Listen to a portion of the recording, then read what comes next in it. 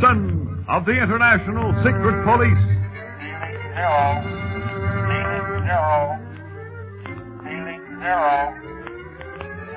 Zero.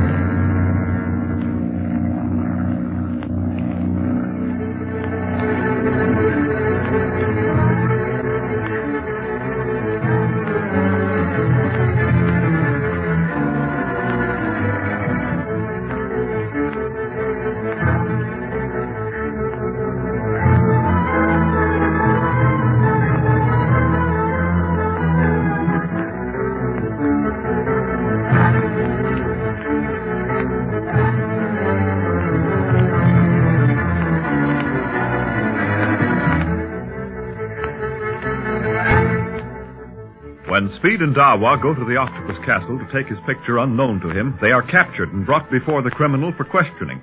In spite of their disguise, the octopus knows their identity but pretends to disbelieve Speed when he admits who he is. Under cloak of this pretense, the octopus says that he will punish them by sending them out into the hailstorm which has just broken over the pass. Since this means injury and possible death, the boys plead for mercy, but it does no good, and they're about to be thrown out into the storm when Clint, Barney, and La Chaux-Tse Ring arrive. We find them all in the laboratory while the storm howls outside. Golly, Clint, you sure came in the nick of time. Mr. Mounier thought we were really Tibetan shepherds come to steal something from him. He was going to put us out in the storm. Well, isn't such punishment a trifle severe, Mr. Mounier? Mr. Barlow, I still feel that you do not comprehend my earnest desire for complete privacy. I must have it, if I must resort to stern measures to keep it, now and in the future. The Tibetan law might stop you in some things. Then you'd have all the privacy you wanted. In jail. Now, Barney? Well, how does he get that way? Kicking kids out in this weather? I just got a few hailstones bounced off my bean, and that's all I wanted. Yes.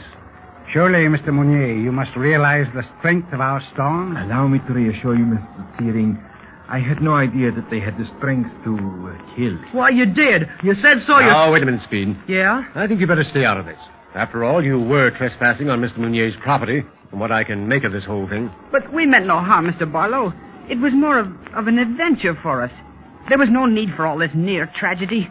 No need for the guard to strike down my dog, my Campo, when he sought to protect me from his approach.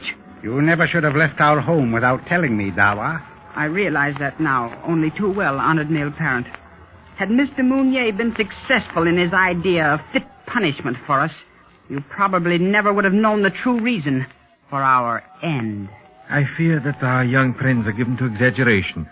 By the way, Mr. Barlow, how is it that you happened to arrive when you did? We were out for a drive. As you may know, Mr. Searing's land extends even as far as the pass of the Iron Dagger.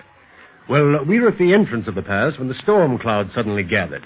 Searing, knowing the intensity of these storms, suggested seeking shelter here, since we had no time to return to his home. I understand. Well, since you are here, you may as well make yourselves comfortable. Perhaps the boys would like to remove those heavy coats they are wearing. Yeah. No. I'm still kind of cold from that scare we had. Aren't you, Dawa? Yes, I believe I am. But one thing I must do is to see about Campo. Can I see him from these windows, Mr. Mounier? You should be able to. Try this one. You can see the whole meadow from here. Oh, then you must have seen us all the time. Yes, at least I saw Dawa. You had entered the house by the time I noticed that my meadow was inhabited. Yeah. Look at the poor sheep, Speed, all huddled against those rocks. But at least they're out of the storm. And Speed, look! Just on the other side of the sheep. Campo! It's Campo, and he's all right. Yes. Oh, the blessing of heaven upon those rocks that shelter the animals from the cruel hail. Say, looks like the storm's letting up a little. Yes. These storms go as quickly as they come. Do you think we can leave before dark, Mr. Searing? Oh, yes, Mr. Barlow. Good. For a while, I thought we'd have to ask Mr. Mounier for shelter for the entire night. I should be honored. Even if the storm abates, I would invite you to be my guests, were it not for the Yeah. Were it not for your important experiment, I know. Well, don't worry, Mounier. We'll be only too glad to get back to Searing's country house. The air's healthier around there. I'm glad that you realize that, Mr. Dunlap. The pass has an evil reputation. Yeah, in more ways than one. Mr. Searing, your servant at your home in Lhasa told me that you came to the country house to celebrate a picnic day. Yes. It is called the incense of the whole world. Charming. Perhaps, should I find the time, I may join you in your celebration. We would be happy indeed to be honored by your presence, Mr. Mounier. The actual day is tomorrow, but the celebration will last 3 days. Thank you. Well, storm's over. Better be getting back down the trail. Yeah, but how are we going to get them sheep in the cars beyond me? We can drive him back to the shepherd we got him from, Barney. He's not far from the mouth of the pass. Nothing doing, kid. You've been driving us crazy enough without adding sheep to the mix-up. Come on, let's get out of here before you dig up some other animals to take over. Now that we're safe once more and you're out of your disguise, Speed, just what did you mean by going to the pass of the Iron Dagger without my permission? Well, gee, Clint, I knew you wanted a picture of the octopus to telephoto to Chief Riley, and I thought I'd be able to get it sooner than you would if I went up there in disguise. I never thought he'd catch me. No, that's your main fault, Speed. You leap into situations without thinking of the results. By doing what you did, you not only risked your life and Dawa's, but jeopardized the position of the secret police. The octopus must think that he has us fooled. But he won't if you continue these crazy ideas. I'll say not. After all, Clint and me have had years in the service, Speed. We ought to know a little more about what to do than you. I'm sorry, fellas. And so am I. Oh, you're not to blame, Dawa. Speed should have known better. He's had experience with the octopus before, and you haven't. I have now, sir. I shall never forget that murderous look in his eyes when he attempted to drive us out into the storm. And would have done it if we hadn't timed our arrival so perfect.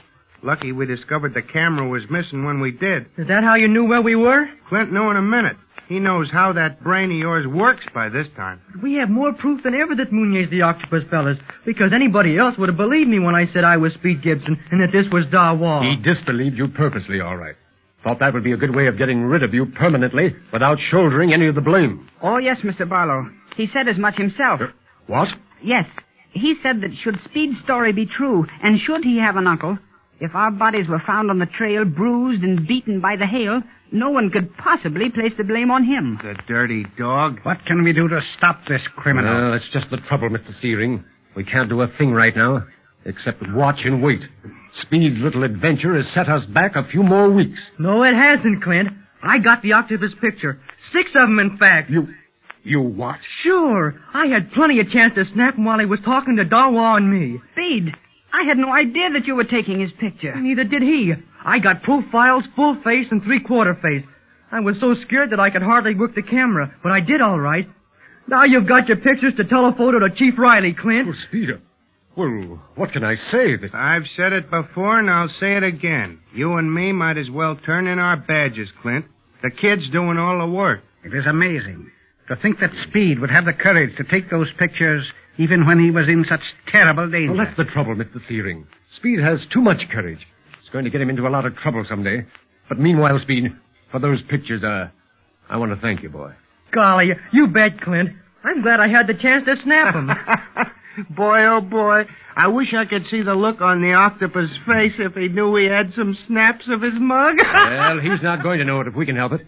Let's see now. Where can I telephoto those pictures from? From Lhasa, Mr. Barlow. Well, why, is that possible? Oh, yes. That is one of the modern improvements that has come even to the Holy City. Swell. It's liable to save Tibet a lot of trouble. I hope so, my friend. Well, I'll take it in the first thing in the morning. And we should have a reply from Chief Riley by the end of the 3-day picnic celebration. Gosh, if those pictures match up with one of a known criminal in our rogues gallery, then we can arrest the octopus right away. Yes, Speed. And I'm proud of you, fella. Even if you did disobey me. I'm mighty proud of you.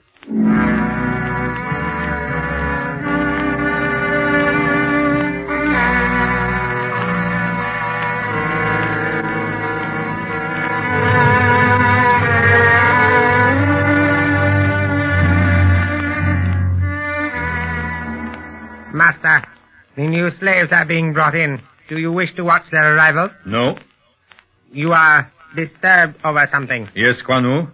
And as usual, it has to do with the secret police. There is something going on under their smiles and pretended friendship. Nothing that can harm you. I'm not so sure of that. Why did Speed Gibson come here this afternoon? Too bad his uncle came when he did. Else we never would have been bothered by that boy again. But he did come. Obviously to rescue Speed. That other story of his was probably false. If that were the case, then the boy must have come here without Barlow's knowledge. That means he's up to something more than merely spying on me. But what? Do you think he could know something of the raids our men are making on the villages and farms, of the slaves hidden away below? No. If he knew that, then Barlow and Dunlap would know it. And they would have an excellent reason to bring me before the Tibetan authorities. I trembled while they were in the laboratory.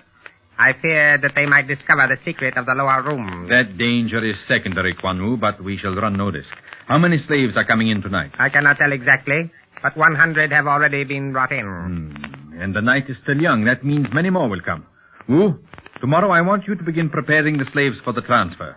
Give them extra heavy doses of the vapors of sleep. Place them in sacks. Master, you mean they are to start for the meeting place at the foot of the Himalayas? Yes. We cannot risk being overcrowded here. Should we be raided, I want to be able to do away with the slaves so that no trace of them can be found. Drop them down the shaft of death? The one below the torture chamber? Yes. Once they drop into that black end, so far as we know, bottomless hole, they are lost forever to the world. But we shall use that only in case of emergency. I would rather sell my slaves in India than destroy them. Of course. I shall follow your commands, Master. The work shall go forward at dawn. The sacks can be carried down the footrail and placed in the cart I shall order. And no one will question their contents, since each sack will be plainly marked scrap goods.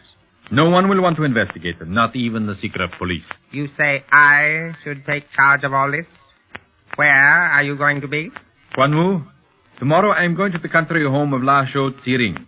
We shall celebrate a picnic day, the incense of the whole world. And I shall spoil whatever plans Speed Gibson, Barlow, and Dunlap are up to. You depend upon that.